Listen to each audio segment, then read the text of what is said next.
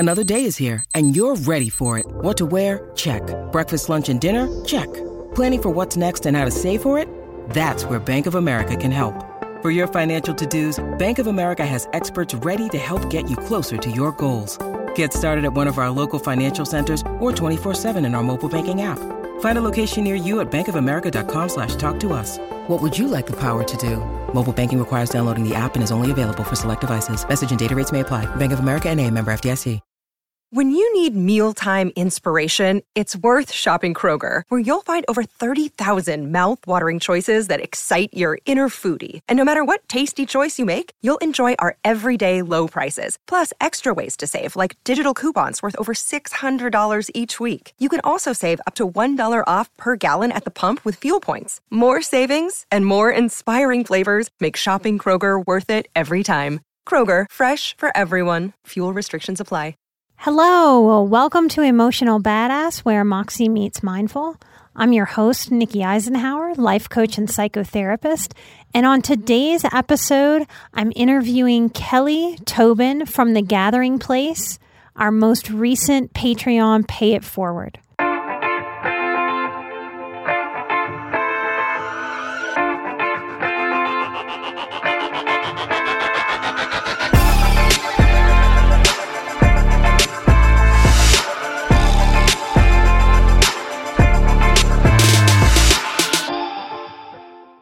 I am here today with Kelly Tobin. She is the business relations coordinator at The Gathering Place here in Denver.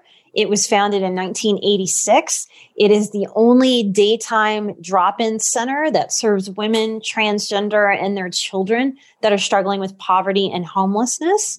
Their mission is that we are a community of safety and hope where positive relationships, choice, and essential resources transform lives.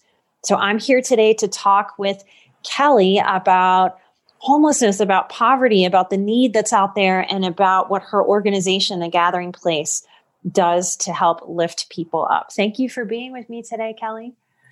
Hi, it's so good to be here. Thanks, Nikki. Welcome, welcome, welcome. So tell me a little bit about how you got into this line of work first. How did you get all the way to here? Totally. So when I moved to Denver in 2019, which feels like a lifetime ago, I was really interested in finding a role in an organization that fit my values and that I felt like was driving change and making the Denver community a better place to be. And so I initially started working at The Gathering Place as our program coordinator, running our food pantry, our clothing boutique, and all of our in-kind donations. So it was some donor relations, some direct service. And I loved that position. I fell in love with The Gathering Place. When I did my interview, I walked through the entire building and got to see what it looked like. And I was like, if I'm offered this job, this is it. Like, this is where I want to be. The building is just, it's so different from what I expected. It's light, it's open, it's friendly. People are laughing. Everyone knows each other's names. So it was just, that was it. And then I did that position for about 6 months. And then in April, a job on our development team opened up. And I realized that I love getting to talk to folks about the work we do, talking more about The Gathering Place and being out in the community. And so I applied for that role, and I've been here at this point almost a year. Yay. So that makes me feel really warm because we chose The Gathering Place for our Patreon Pay It Forward. So listeners, maybe you know, maybe you don't know, but we give 10% of what our Patreon pulls in to support us supporting you in the work that we do. And we pay that forward. So it's a big old giant, it's going to make me cry talking about it right now, but it's a big support fest. So The Gathering Place was our choice for our biggest donation this year. So as supporters of the show together as a group, we were able to give The Gathering Place over $1,000 to support the work that they're doing. Ooh, let me compose myself. It hits my heart. It hits my heart because I've been on the brink of homelessness. And it's so hard to get help. And this year in 2020, or this past year, has crushed so many people financially. I know that there are just tons and tons and tons of people that are driven into homelessness that didn't see it coming, that are kind of scraping the bottom of their reserves to be able to make it by. So I love the Gathering Place because it's so practical. Can you tell our listeners about the real practical things? When you walked in that building and you decided that you wanted to be there, what were the programs that you were seeing in action? So before I answer that, I just wanted to say so many folks are kind of at that point where they're saying, I do need help and I didn't expect it, or, I didn't realize how close I was to experiencing homelessness or poverty. And it is just the difference between losing your job, especially right now with so many layoffs or reduced hours. Folks have visited us for the first time. That's common, unfortunately. And I think people have an idea of what homelessness looks like. And really, it could just be a phase in somebody's life, and it could be anyone just going through a harder time. And so we try to see the whole person. And when somebody comes in, meet them where they are. And so when I walked in, I noticed that we had a welcome area. It's not like a check-in. It's not security. The doors are unlocked and open.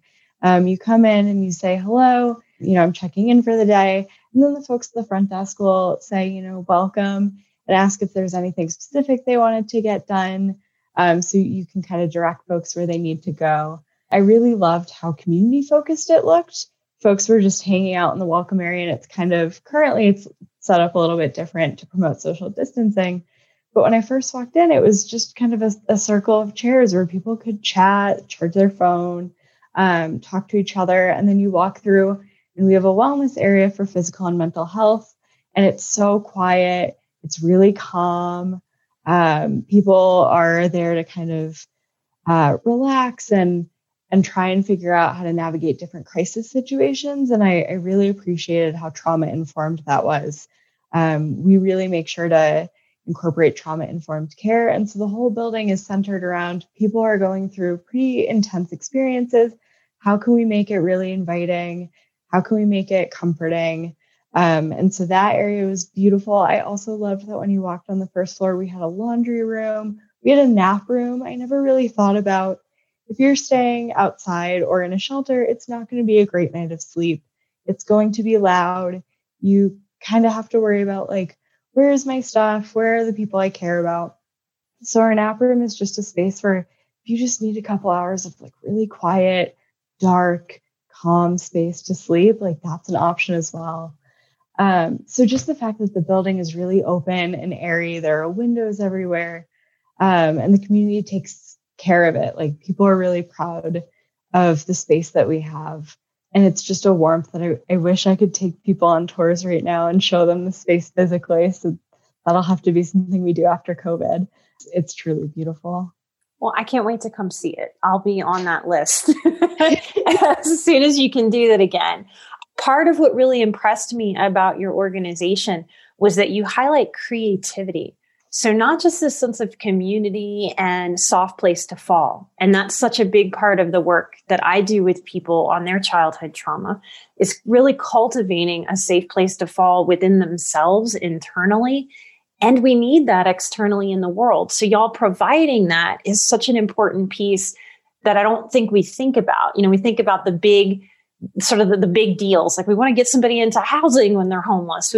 But it really is the stepping stones of these small things that add up to be able to create a sense of trust, a sense of security, a sense of self-worth that builds to be able to get someone to security and stability.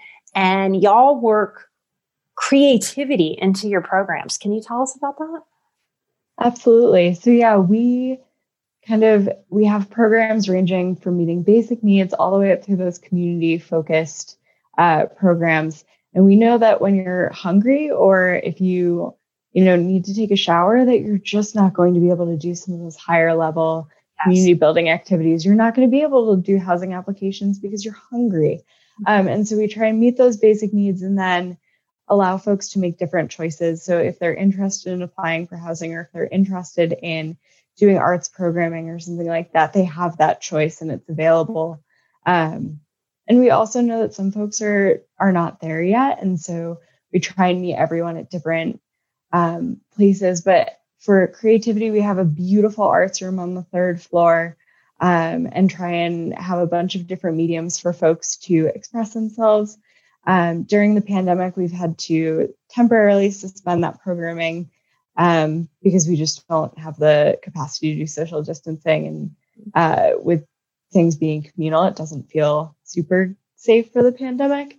But we have things like fiber arts where you can knit and crochet and do things like that. We have a music group. And in this one thing that I super miss having is on Fridays, we would have somebody come in and play guitar and sing at lunch. Folks could join in and dance and clap along and sing along. We'd have somebody come in and play piano. We have a free library in our quiet room where folks can just grab books. And so we really try and say, like, how can we make this space accessible for everyone? And we have folks who will spend some time just sketching and drawing on the first floor. One of my favorite memories working at our welcome desk was, it was towards the end of the day, which is a little bit quieter. And we call the folks who we serve members. We don't charge any fees for any of our services or programs, but the folks that come in are our members. And so one member came up and was showing us her sketchbook, and she was incredibly talented. And we were flipping through, and a couple of staff were just like, wow, this is amazing. And then she came back like 15 minutes later and had drawn the staff who were working at the welcome desk. And so we have that hanging up. And it's just a space where I think people feel safe. They feel safe to explore their own needs. We have people who explore their gender identity because it doesn't feel safe outside of our space, but because we serve folks who are transgender or who are LGBTQ, people feel like they can express that a little bit more.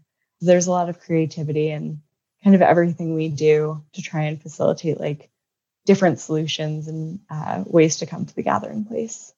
Such a sanctuary that's celebrating humans and respecting them and knowing that that's an important ingredient in growing. So how have y'all been impacted since COVID? Do you have more donations and volunteers? Do you have less? How are you seeing need change? So it's been a weird year. So like I said, I started by running our food pantry and our clothing boutique. And so I would manage those programs, but their day-to-day functions are run by volunteers. But when COVID hit back in March, a lot of my volunteers pulled back. They didn't feel comfortable or safe doing so. Some were students and they were asked not to come back to campus after spring break. And so they weren't in Denver. Folks who were retired and didn't feel safe doing so. And so we had to quickly pivot pretty much all of our programming because a lot of it was volunteer run. And so things like our food pantry is run a little bit differently. We're distributing bags instead of kind of having it be like a shopping style program. And then the city of Denver opened up a couple of auxiliary shelters at the Coliseum and the National Western Center this summer. And so those were to help reduce crowding in overnight shelters. We're incredibly lucky. Our building is really big. It's 3 floors and a rooftop. So it's about 30,000 square feet. So it was really easy for us to space things out to social distance, but it's hard, there are only so many shelters. And so to kind of help relieve some of that pressure, those auxiliary shelters were opened up, and the Gathering Place has been part of the Homeless Leadership Council, who have been staffing different operations and helping coordinate that response. And since August, we've been helping run daytime operations at a 24/7 kind of motel style shelter. It's residential. And so folks have their own room, their own bathroom, their own space. And then they can get all of their needs met that we can do at the Gathering Place, but on site in that location. And that's been really, really helpful in getting folks into housing, getting folks connected to employment, because once again, they have that basic need met. They have consistent, safe shelter. They know where they're going to get their meals, and they know where they're going to stay that night. And so they can start to worry about some of those higher level needs. That's the big thing. We've never operated out of 2 locations before. So that is a first for the Gathering Place. since 1986. That's the big one. We were really lucky to see an outpouring of support, especially last year with donations. We have an Amazon wish list that we hadn't had before, and people have been so generous there. And there was a lot of COVID relief, though we do expect that in 2021, some of that COVID relief funding will have started to run out and folks won't be able to give as much. And so right now we feel really, really grateful for all of the support last year. But 2021 will definitely still have that same level of need. I think we're going to see the impacts of COVID hit this community for a lot longer than maybe for folks who are a little bit more fortunate, who didn't lose their job, who didn't lose housing. And so we expect that 2021 will be a little bit more difficult. But also if there are folks in Denver who are interested in volunteering, we're always interested in having volunteers because some folks haven't come back. They don't feel comfortable, and we completely understand that. We've done a lot of testing on site and luckily had very, very few positive cases, but we understand everyone's comfort level is a little bit different. I'm sure this is an increasing issue all over the country, if not all over the world, after the impact of COVID. Other than volunteering, what do you suggest people do? If they're here in Denver, they can come to the gathering place, they can volunteer. If they feel comfortable, they can donate. Beyond that, what can people do in their own towns, in their own cities, kind of across the country? How do we be be for people who are struggling? Absolutely. So Denver is a wonderful place to kind of support folks experiencing homelessness and poverty. There are a lot of shelters. Like I said, the Homeless Leadership Council has been really connecting all of the shelters in the city to coordinate a response. I imagine that's kind of what it's like across the U.S. There are folks who are going to be struggling, like you said, in every major city and rural areas. And so a big thing is just being kind and extending some grace towards folks who are struggling, and smiling at folks, asking them how their day is, volunteering. If you have the ability to donate, that's always incredibly helpful. Ask your shelters what they need. There are things that you might not think of. So food is a really, really important item to donate right now. People are experiencing food insecurity at really high levels, but also things that you might not think of, like new underwear, new socks, pads, things like that I think we just don't even think of needing, but those things make such a huge difference. Like a clean pair of socks or clean underwear is so, so helpful. And so find out who is helping in your area and see if there's a way that you can get involved. Just for kind of where we are, our cupboard, which is our food pantry, had 55% more visits in 2020 over the same period in 2019. Wow. We distributed 63% more food than in 2019. Wow. And we expect that number to keep growing. A lot of food pantries are out of community centers or churches or schools. And with those spaces being closed, there are just fewer places giving out food. And so find out what's happening in your town. Contact your elected officials and ask them, how are we supporting our neighbors in need? What is the eviction moratorium when it lifts? What is that going to look like? How can we support folks? How can we help make sure people stay in their homes? Because keeping somebody in their home is so much more effective and helpful than trying to get somebody housed who's already lost their home. Mm-hmm. That's something that's incredibly important to us as well, especially this year. We're like, how can we support folks so they don't lose their housing? Yes. And I want to make sure that we spend a moment today sending the message out that if you need help, there are so many people who want to help you. Mm-hmm. I think we, especially in what's happened in politics and how nasty people have been, there can be such a sense of ick between humans right now that we just don't really need. And I don't think that's really the truth of things. Just like all of the listeners of this show, there are a lot of people with really big hearts who have also experienced needing other people to help lift them up. None of us get through life without help. So if you need help, it's as simple as just going to the gathering place here in Denver. Is it okay that we give the address out over the air? Absolutely. Yes. So we are located on High Street in Colfax. It's 1535, that's 1535 North High Street in Denver, Colorado. It's in the City Park neighborhood. It's pretty much right on Colfax. And that location we're open Monday to Friday from 8:30 a.m. to 5 p.m. every day, except for Tuesday when we close early at 1:30. We serve 3 meals a day. So if you need food, we're also distributing food bags.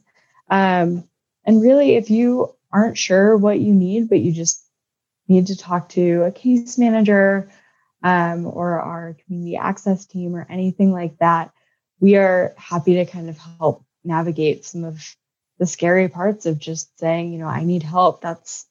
It's really brave for somebody to come in and say, actually, I do need help, because there is such a stigma associated with it. But really, everyone needs help at some point in their lives. I've talked to a lot of our donors, and so many folks donate to us and give back because they're like, you know what?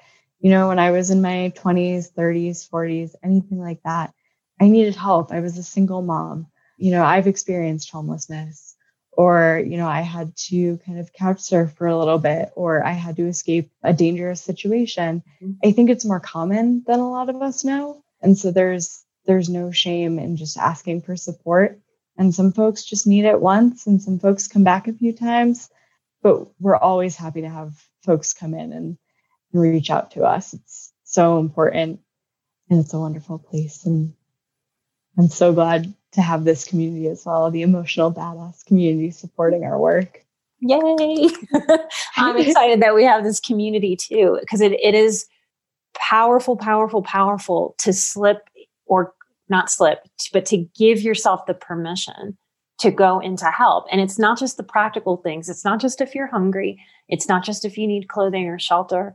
Sometimes what we really need is a conversation, a listening ear with someone who is grounded and stable and not shaming or judgmental. And the power of that is really easy to miss sometimes, because that's where most help starts. It's where it begins, with a heart-centered conversation, with holding space for another human being. And That's what this audience does for me. It's going to make me cry.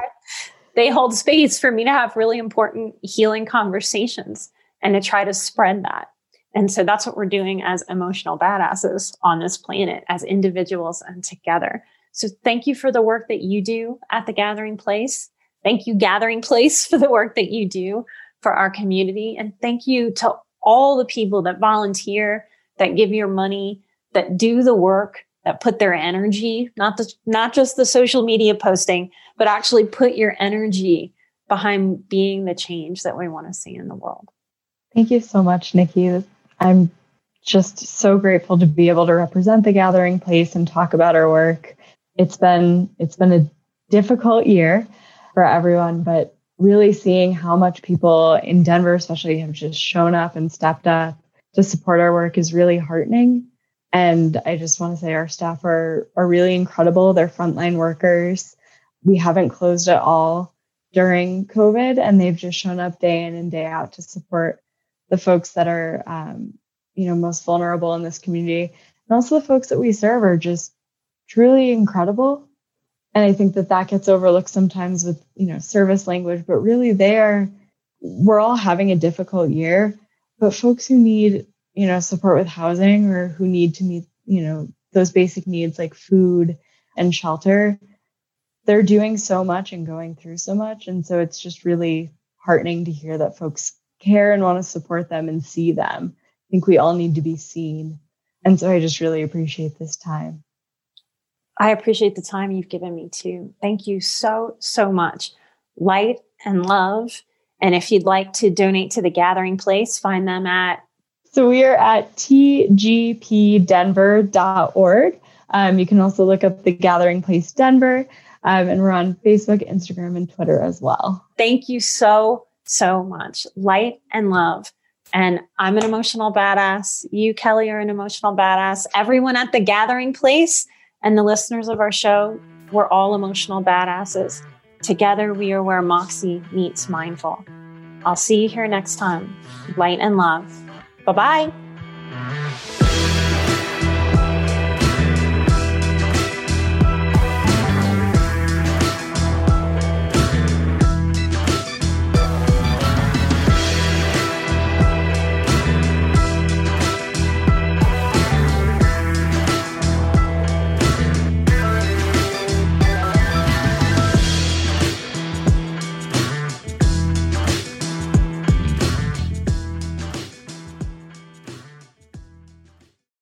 Have you ever wished that you had a direct line to your pediatrician to ask all the questions that constantly crop up while parenting? We sure have.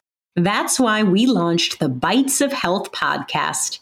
Every morning, we'll answer a commonly asked pediatric question in 5 minutes or less. You can tune in while you're making your second cup of coffee or from the school drop-off line. So be sure to tune in to Bites of Health, streaming now.